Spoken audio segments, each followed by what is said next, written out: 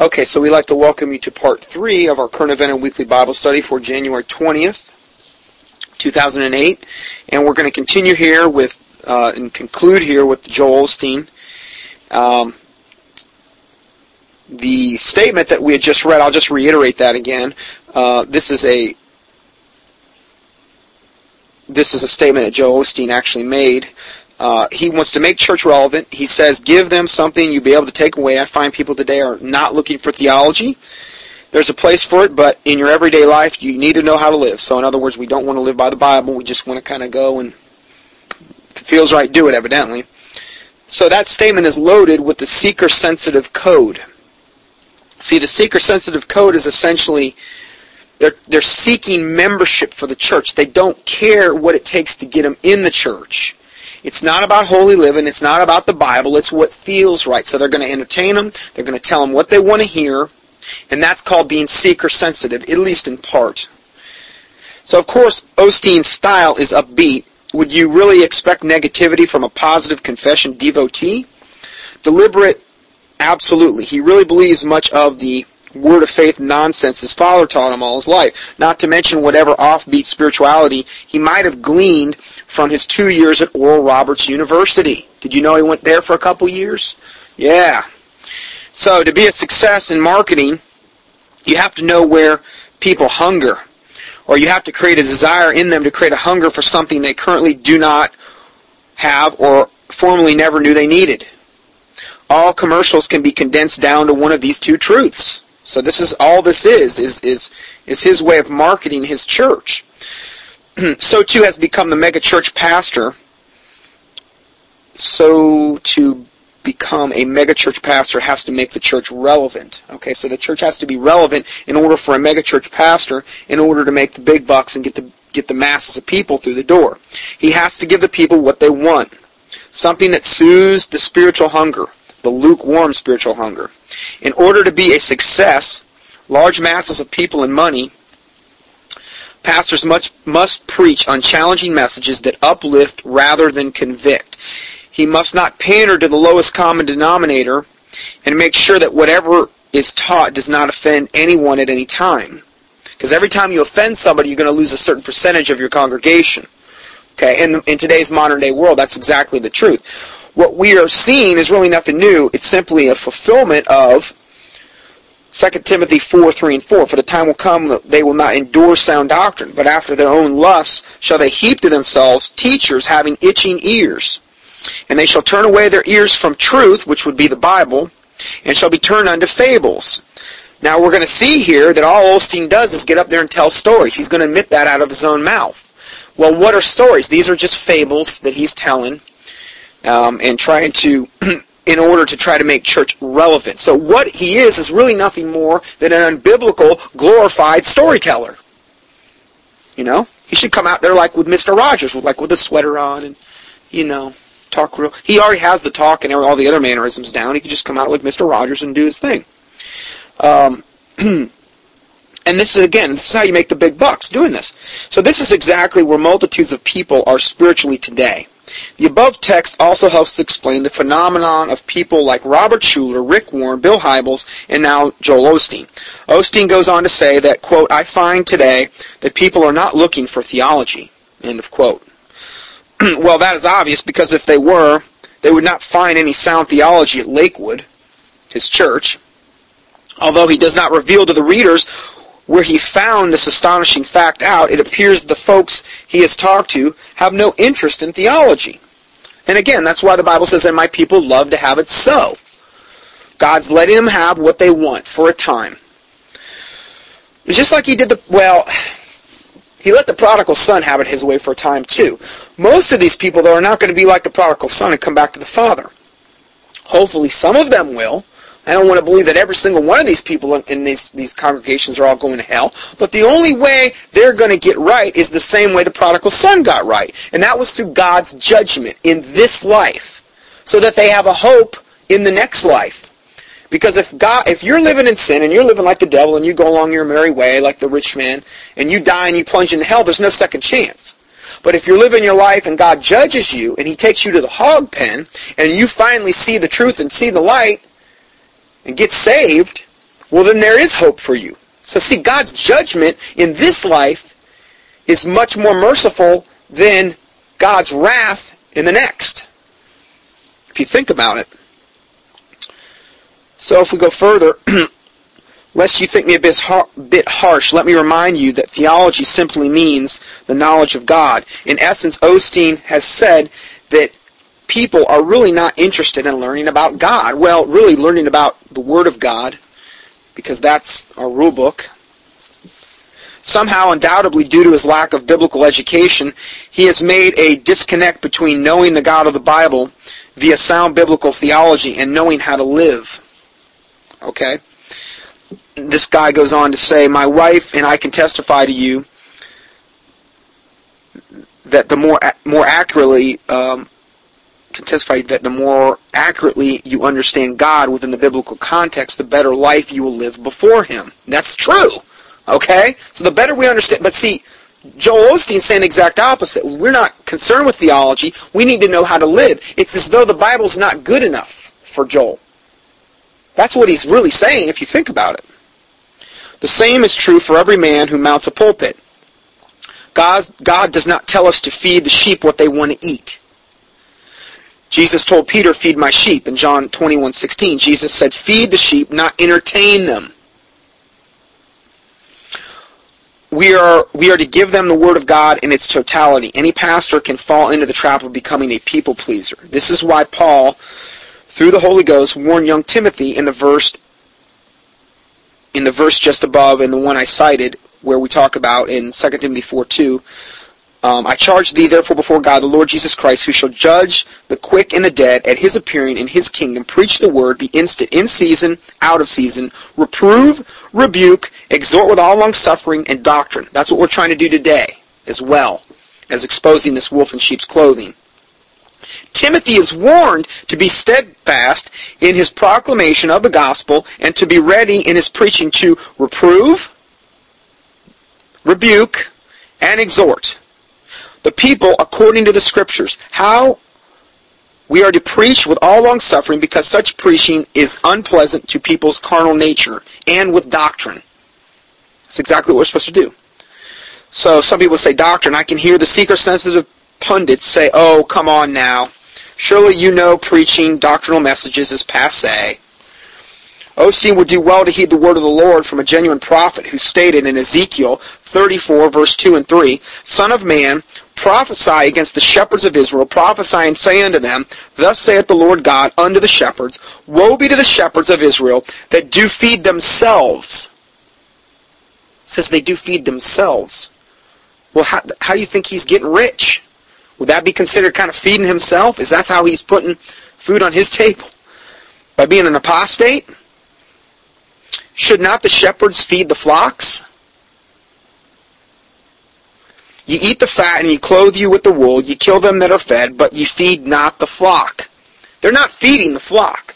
They're feeding them, as the guy said before, spiritual junk food. That's all they're getting. There are many biblical themes which are very unpopular and even politically incorrect.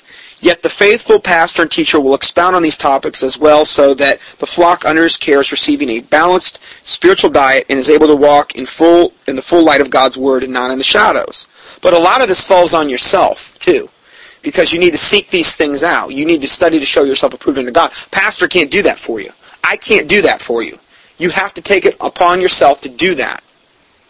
And to pray and to live holy and, just to obey the biblical mandates in the Bible. Since we know his training is not theological, then what is it? He did attend Oral Roberts University for 2 years, but his area of study had to do with television production and marketing. But like it would matter in this apostate seminary that he went to, so he specialized in television production and marketing when he did go to Oral Roberts. Now listen to this quote from him. Now, when was this taken? I just want to see the reference on this. This is my 9th reference. This was in June 2004. Charisma magazine, which should be called Charismania magazine. June 2004, page 44. All these quotes are referenced. So I'm not making this up.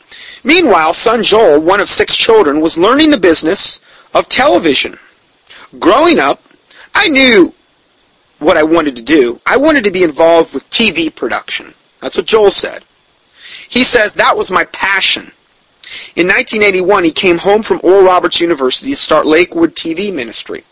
So he went there to learn the TV ministry so he could come back and implement it in his dad's church. And then when his dad died in 1999, he took over that big apostate mess and made it more apostate. For 17 years, Joel was behind the scenes handling all the television marketing for his father's ministry. The next statement from Charisma article is a very revealing one. The younger Osteen's television marketing talents and his dad's preaching skills resulted eventually in the churches being aired on stations nationwide and in more than 100 countries. So it was getting pretty big before even Joel ever started it. Joel Osteen had the ability to get his father's heavily word-of-faith influenced message out over all America and into 100 foreign markets. Due to this dynamic duo of folksy preaching, teaching, and highly visible presence on television, Lakewood Church grew to close to more than 8,000 members at the time of John Osteen's death in 1999. So he had 8,000 then. With his father sick in the hospital, John asks his son, Joel, I don't know if this was his deathbed or what, but he asked his son Joel to preach for him that Sunday. Initially, Joel balked at the idea and said no. He then relented, and here are Joel's own words concerning his day of preaching. Now, remember, he's never done this. He's just been in TV. And I'm not saying you have to go to seminary to know how to preach, okay? I never did, and I thank God I never did, to be quite honest, because for the most part, I see seminaries do more harm than good because of all the things they end up teaching. I'm not saying every person that's ever went to seminary is bad or nobody's ever learned anything good. I'm not saying that. Okay, I'm not making a blanket statement. I'm saying in general. Okay? Think about it. The preachers out there, 99% of them at least are just about totally apostate. Well, where did they get trained? At the cemeteries. If the cemeteries were teaching them right, why did they come out there so apostate and stay so apostate? There's got to be a problem with the seminaries as a result. It's cause and effect. So he got up there. This is what he said. He relented. Here are Joel's own words concerning his preaching that day. This is the first time I ever preached. I just got up there and told stories.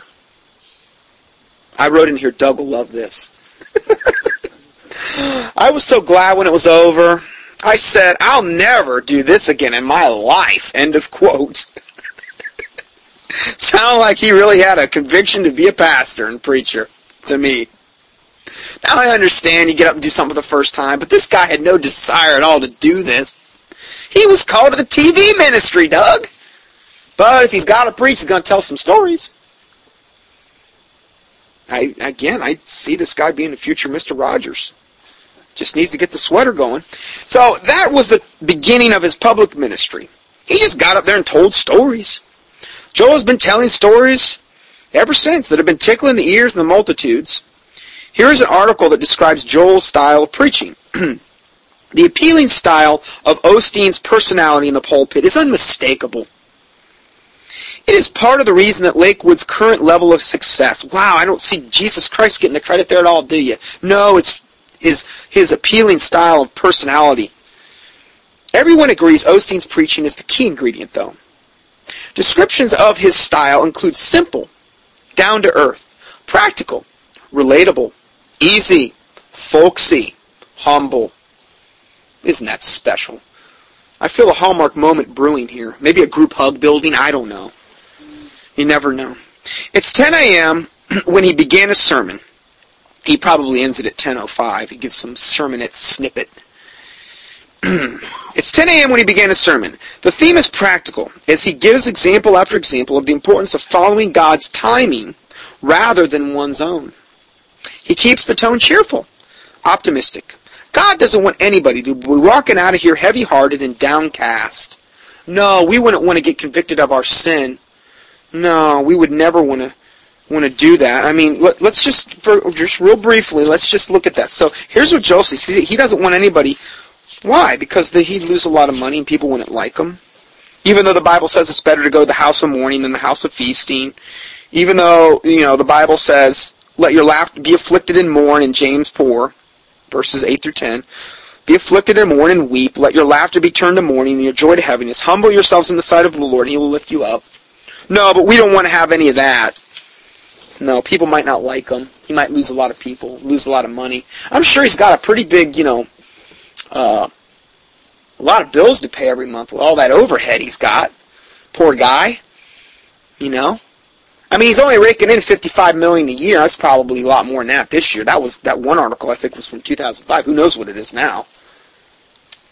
He might not be able to put food on the table. So anyway, Joel Osteen is a charismatic in his personality. Really, in his beliefs as well. If he's a word of faith, he's charismatic. He says he's been baptized in the Holy Ghost or whatever. Now, I don't see him, it'd be really funny if all of a sudden, during one of his sermons, he starts preaching in tongues uncontrollably. And some guy from the audience says, you're speaking in my language, Swahili. Why are you cursing God? And you might say, what are you talking about? I'm saying that's what's happened a lot of times with people that speak in tongues. They go to other countries, Pentecostals, and they start speaking a language that's indigenous to that country, and all the people look at that. And I've heard this story more than once. And these people look at them like, why are you cursing Jesus Christ? That's another really bad thing about tongues. You don't know what you're saying. So, it's risky stuff. Joel Osteen is charismatic in his personality. He's not a bad-looking man. His delivery is as non-threatening as the positive messages he delivers. You're not going to turn on Joel, my dad, who avidly will get violent. My mom, too, will get violent if you bring up Jesus Christ. He threatened to blow my head off one time. He said, I'm going to get a blanking gun, and it's the worst cuss word you can say, and blow your blanking head off. And I said, why? Because I love Jesus Christ? I said, go get the gun. I told him, I said, go get the gun. I'm right here. You want to send me to heaven? And then he said to me, and this was a long time ago, and then he said to me, why do you hate your mom and I? And I'm like, I don't hate you, I love you. And all that anger and rage just drained out of his face instantly. Instantly. And I've never had a knockdown drag out with him about that subject since then. He kind of respects what I do, in some ways I think, because I do expose the very things they see as hypocrisy. Not to say that makes me so wonderful or good or I'm better, but I'm saying he does. I can tell him like this stuff. I can actually go to my dad and have conversations with him about somebody like Joel Osteen. I can. Because I'm actually exposing the very hypocrisy that he sees so evident and the rest of the world does too. There's actually ways that I can relate to my dad and my mom much better than I can relate to the average lukewarm Christian. Because if I tell this to them, they're going to get offended. Isn't that sad? I can go to somebody that basically hates Jesus Christ, him and my mom both, and relate to them certain things better than I can to the average Christian. Now, not everything, but this stuff, sure. Pretty sad. So, perhaps I am reading in too much, yet when I read the practical, it makes me think that he believes teaching theology is somehow impractical. He's not reading into this too much. He's, The example after example simply means he tells a lot of stories, anecdotes that somehow relate to the message, in which he may cite one or two proof texts to make his point. I would be very, very surprised if, and we haven't even talked about the Bible version. I could have went down so many other rabbit trails on this. But for time's sake, I wanted to try to keep it to 3 teachings if possible. But I mean, this guy's, he's just unbelievable. I would almost guarantee he doesn't use the King James Bible. I mean, that would almost go without saying. It also concerns me when a pastor can make the statement that God does not want anyone walking out of here heavy-hearted. Then again, about the whole Bible version issue, I haven't heard him quote one verse yet. It's like, the Joel Osteen Bible, which is really what he goes out of. He's just telling stories. Maybe talk a little bit about Jesus or whatever. You think this guy ever quotes verses and gives verse names? And like that would matter to him? I don't think so.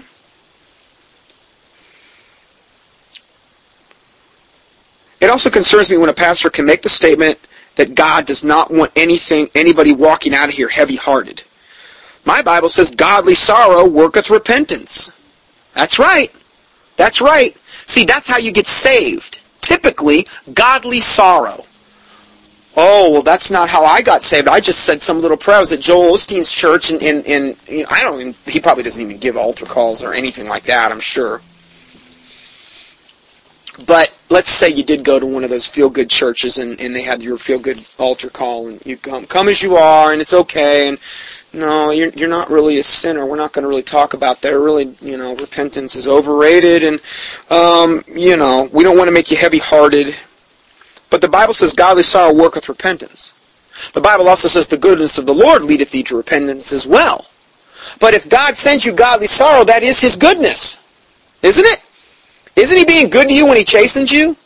He really is. I know the Bible says no chastening for the, present is joyous. But if you endure chastening, then you'll be treated as a son. A son, not the Son of God, but as a son of God. That's how the Bible refers it. So, godly sorrow worketh repentance. That's what I pray for people. I don't pray that the Bible says, bless them that curse you. Well, what's the best blessing you can pray for somebody? That they get saved. What's the way they're going to typically get saved? Through God's judgment. If you look in the New Testament, when God's judgment fell, people always got saved. When Ananias and Sapphira were killed, what was the result? Many were saved. Many people got right with the Lord. They came together. They burned their curious arts. They repented. They got saved. They lived right. That's how God is. So God's judgment on somebody's in this life is giving them and affording them that chance to hopefully really truly get saved.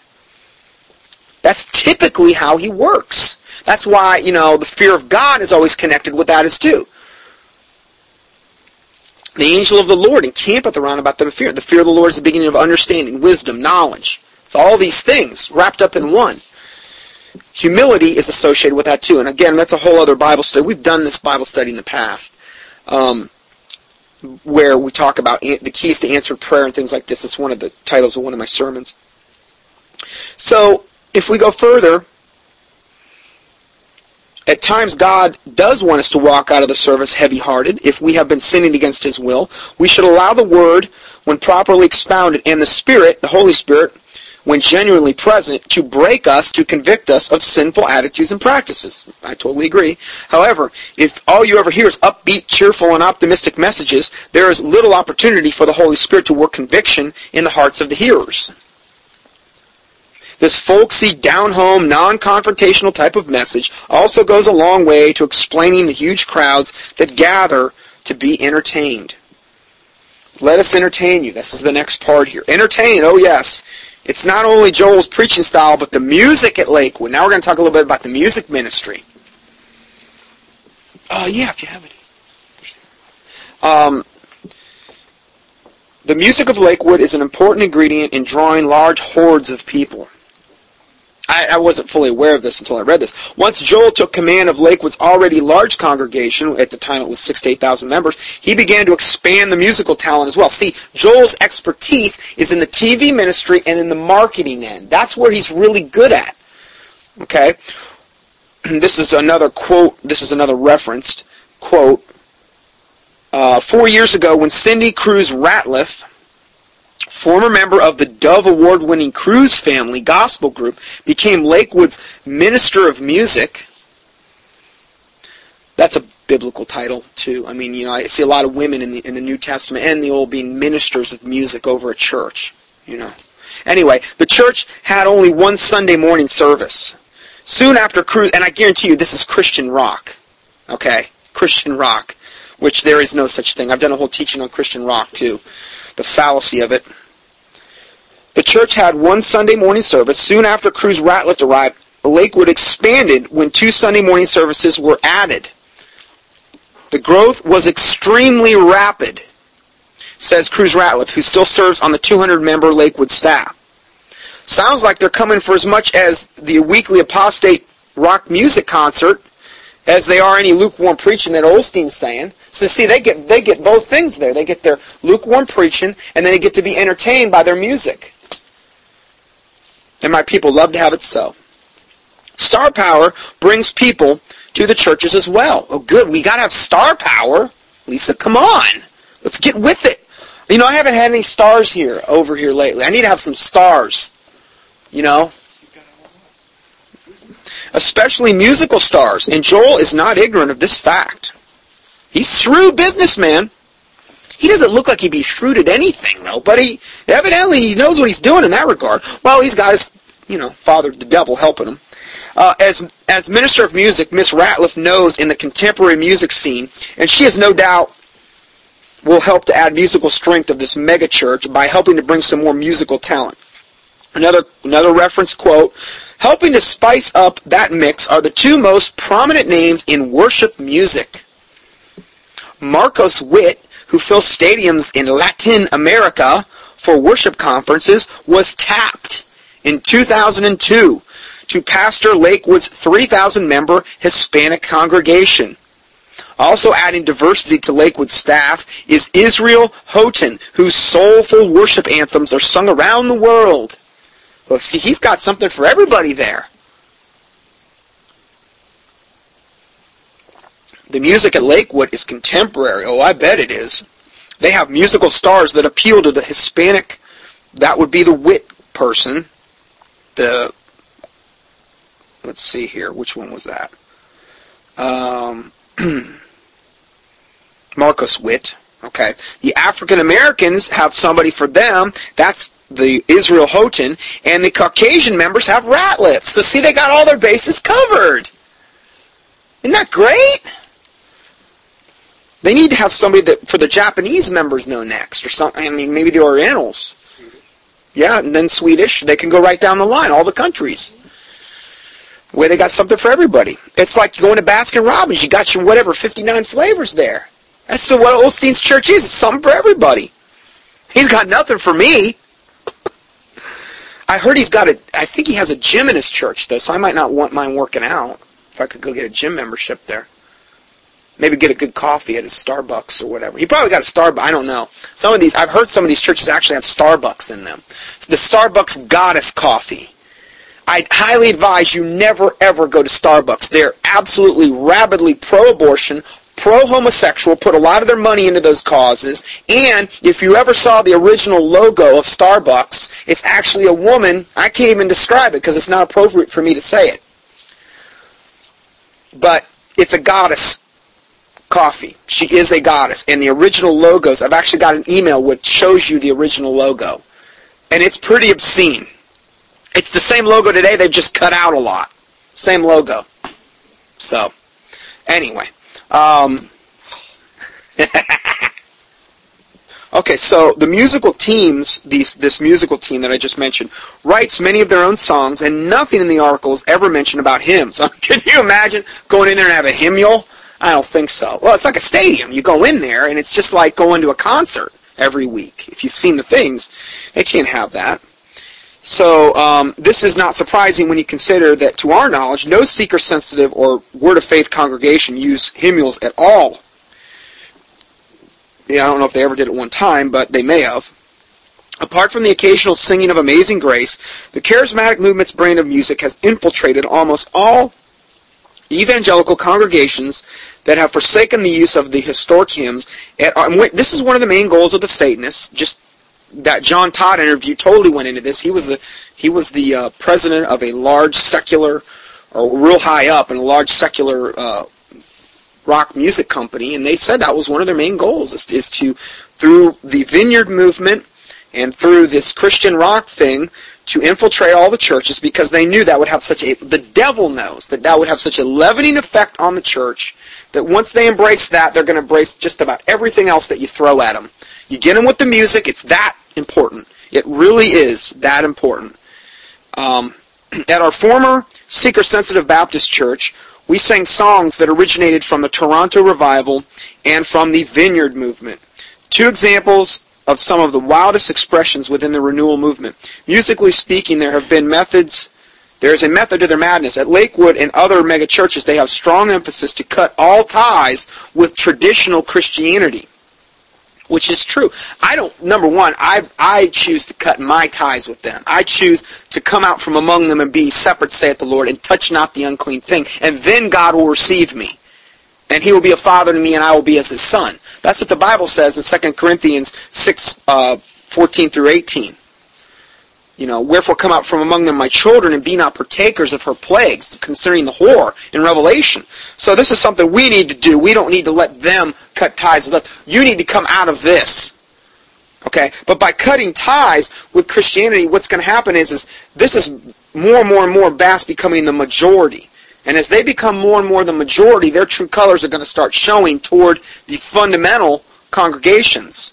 Like Rick Warren said recently, he's coming out and getting really rabid over any of the fundamental Christians that are coming against him. Saying, what did he say recently? They're like crazy or hellbound or something like that. Because he's probably sick of hearing this. So their true colors are going to start showing more and more and more. Guaranteed. All this stuff about how they're so tolerant, and they're going to become just like the other religions that don't want to tolerate true Christianity. They're going to be going along with them eventually. Let's see here. The classic, highly theological hymns and hymnals virtually scream out the dreaded word tradition. But they also use the words hell, sin, these types of things. Osteen is probably the first of many Word of Faith devotees who have melded the successful marketing techniques of the seeker-sensitive megachurches and their positive confession, health, and wealth message, just like Oprah's doing with The Secret. So they've kind of blended the two. The blend becomes a potent hybrid that appeals to both sign gift believers, kind of like the charismatics, and the baby boomer seekers.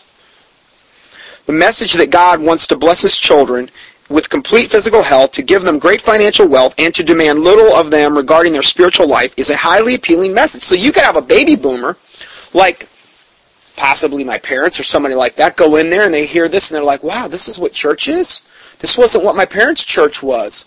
This is really cool. This is like, I could do this. Yeah, I think I could take God on these terms. Give me a break. We go to God on His terms. It's not our lives, it's not our rule book, it's His rule book. It's the life He gave us, even the unsaved. But they look at it a little bit opposite of that. That's why these churches are exploding in membership. When you combine this well-known gospel singers, highly orchestrated praise and worship teams in a decidedly non-church atmosphere, it will appeal to even a wider audience. I mean, that's the most unchurched atmosphere I've ever seen. If you ever watched him on TV. I've only watched bits and pieces. I can hardly take much more. But, watching the guy, you just see how slick he is. He just goes in there. He's real nice, real gentle. Wouldn't say a word to offend nobody. And then you look at him, and the fact of if somebody's viewing into that for the first time, they see all of these thousands of people in the stadium, and they're like, who is this guy? I mean, who is this guy that he could draw that kind of crowd? They think, well, he's got to know something good. And then they start listening to him, and nothing in there is offending them. So they're like, wow, I'm going to start following this guy. Everybody else is. Now, if the blind lead the blind, they both fall in a ditch and die. We cannot forget to mix in the vast television footprint that Lakewood Church promotes, along with its website. Daddy John Osteen's books are still in almost all Christian bookstores, so it's not difficult to see how it can gather 30,000 people in Lakewood's arena, formerly the home of the Houston Rockets. I wish, Nonetta, your house was formerly the home of some big sports team so I could claim that myself, That would be kind of neat, wouldn't it? Preaching a stadium. Of course, there'd still be only 4 of us in the stadium, but, my voice would carry better, maybe more of an echo thing. Anyway, sorry. I'm being a little sarcastic there.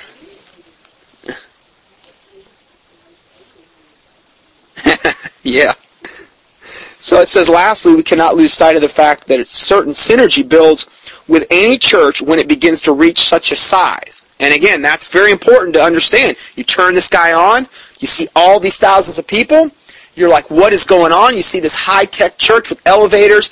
All the stuff looks so professional. And it's really unlike any ministry I've ever seen as far as the way they portray it. You know, it's just different. It's not even like the Crystal Cathedral where it actually could be construed as a church. Here's a stadium here, and the roof is this like this real dark indigo blue, and it's just real. It's like the mood they're trying to set is pretty amazing. So it says, lastly, we cannot lose sight of the fact that certain synergy builds with any church when it begins to reach such a size. People who have no solid doctrinal foundation will want to attend a place where something is happening. And then they have in here throwing a coffee bar, an ice rink, and a gym. It doesn't hurt either. So I guess he's got an ice rink in there? Well, we could strap on the skates after service.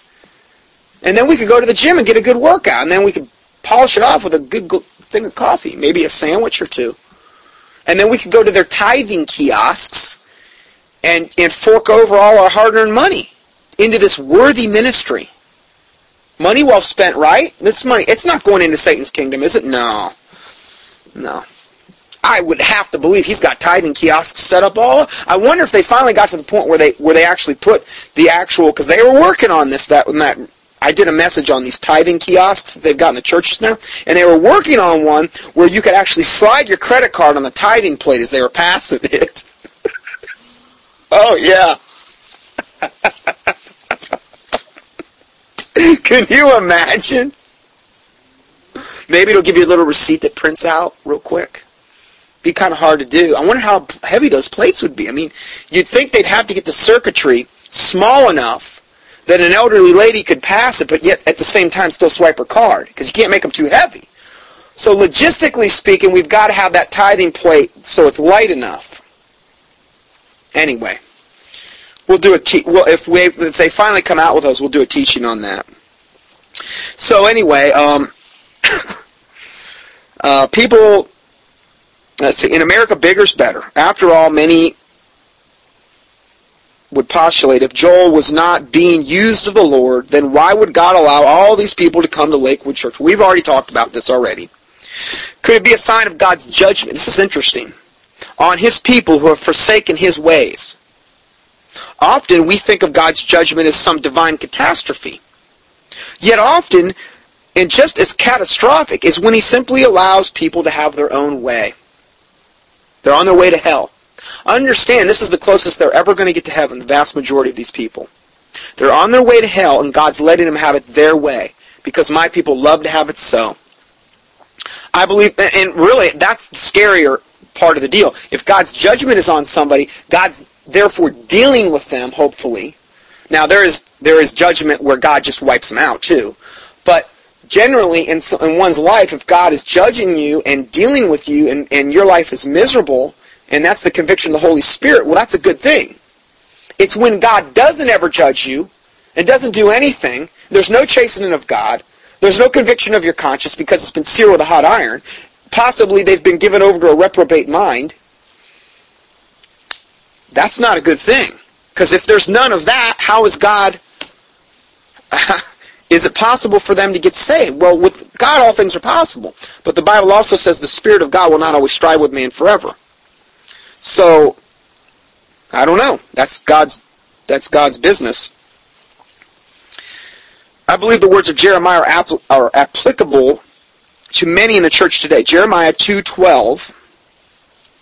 Be astonished, O ye heavens, at this, and be horribly afraid.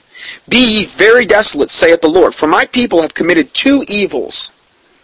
They have forsaken me, the fountain of living waters, and hewed themselves out cisterns, broken cisterns that can hold no water. The Bible talks about the washing of the water of the Word, which is one of the ways we become sanctified. On our day-to-day life is by reading the Word of God, and this washes us spiritually. Okay? It's like a spiritual cleansing, washing in the water of the Word. But see, these devils, they've hewed themselves out cisterns. Cistern is something that holds water. But they're broken, and they can hold no water. You're not, if you go to Joel Osteen's church and you get one of his sermonette snippets with no Bible at all, there's probably not one verse quoted. maybe references to the Bible, you're not getting washed with the water of the Word. You're being corrupted. You're being leavened. You're going to be affected. Your soul and spirit are going to be affected by going there. And if you stay in that, you're going to become more and more delusional. And most likely you're on your way to hell. As much as Joel no doubt believes the growth they've experienced is due to the blessing of God, it really boils down to three simple things, which have nothing to do with God at all. Number one, his father's legacy and an already existing megachurch. Number two, Joel's slick marketing abilities. Number three, a biblically errant but hugely popular message which appeals to the masses seeking to have their ears tickled and experience a, quote, good time in church. But I would say number four, what is the devil doing through Joel Osteen? I would say that's number one. He doesn't get into that.